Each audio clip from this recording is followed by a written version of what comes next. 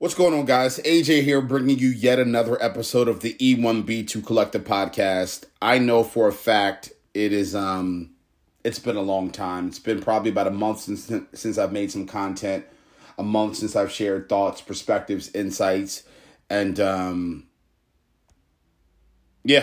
sorry. You know, there's been a lot of family dynamics happening. There's been a lot of personal, motivational, I don't want to call them issues, just things in life have been dragged me down some rabbit holes, and thankfully I've had family and support, and I'm a God-based human, so the Lord's been helping me out, and some other things been helping me out. So having said that, I think it's important for me, number one, to continue to bring value in this podcast medium. Number two, I think it's important for me to continue to talk from this type of perspective because I need to get ready for some keynotes, the fireside chats that I'll be doing here soon.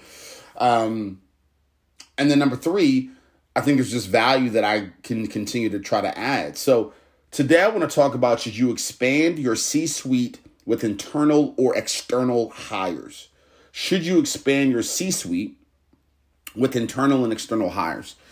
The first question I think you should ask yourself is, where is the company currently?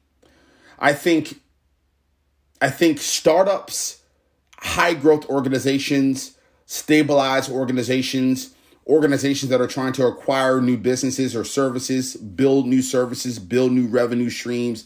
I think there's different stages and times in a lot of organizations. And so I'll talk about the external hire first.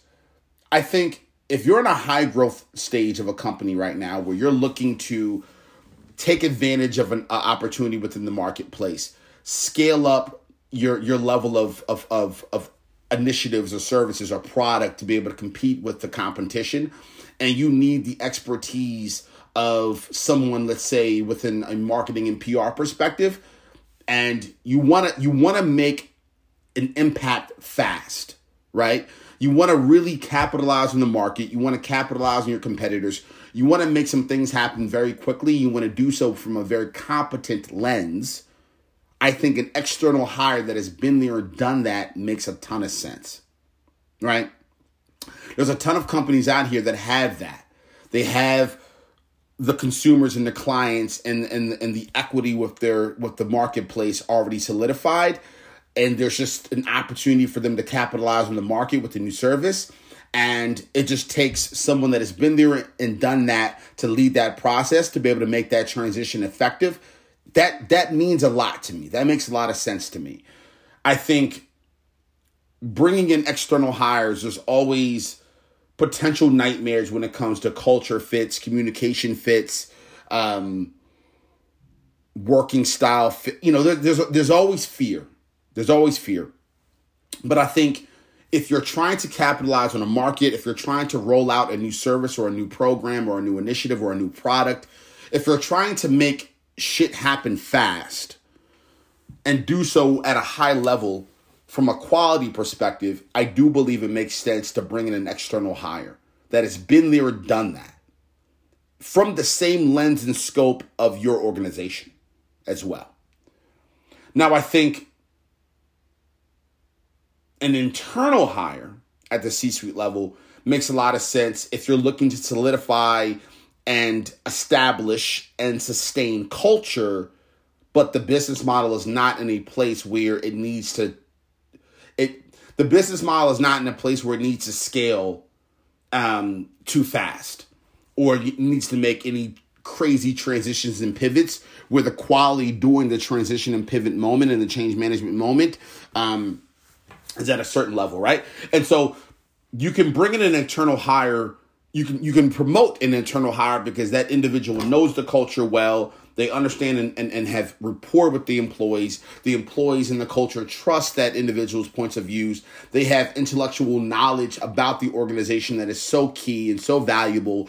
The speed in which they'll be able to navigate and make decisions and move and shift is better because, again, they know things. They know systems, processes, policies, the variables of the industry like the back of their hand, contextual to the brand.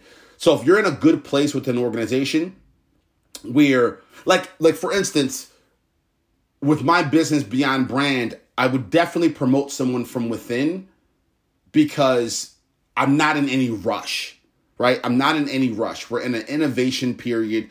We're in a stabilization period. Someone that knows the brand, knows the culture, knows our DNA really, really well would really help us in a way that I don't think an external hire would, because what we're looking for is to stabilize our efforts, stabilize our output.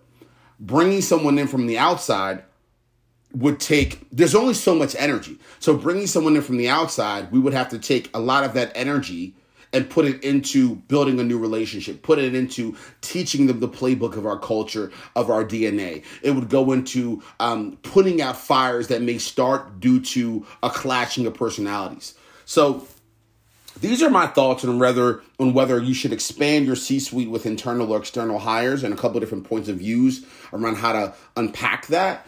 And it's felt great getting back into the podcast, and these are a few thoughts. Thanks a lot.